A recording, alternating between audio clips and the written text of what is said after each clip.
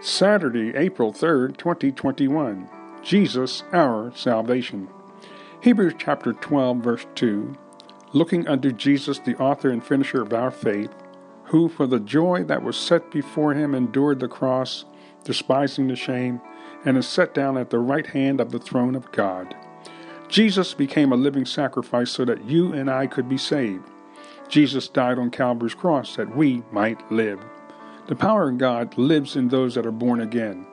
We pray, according to the word of God, and in the name of Jesus, that souls would be saved.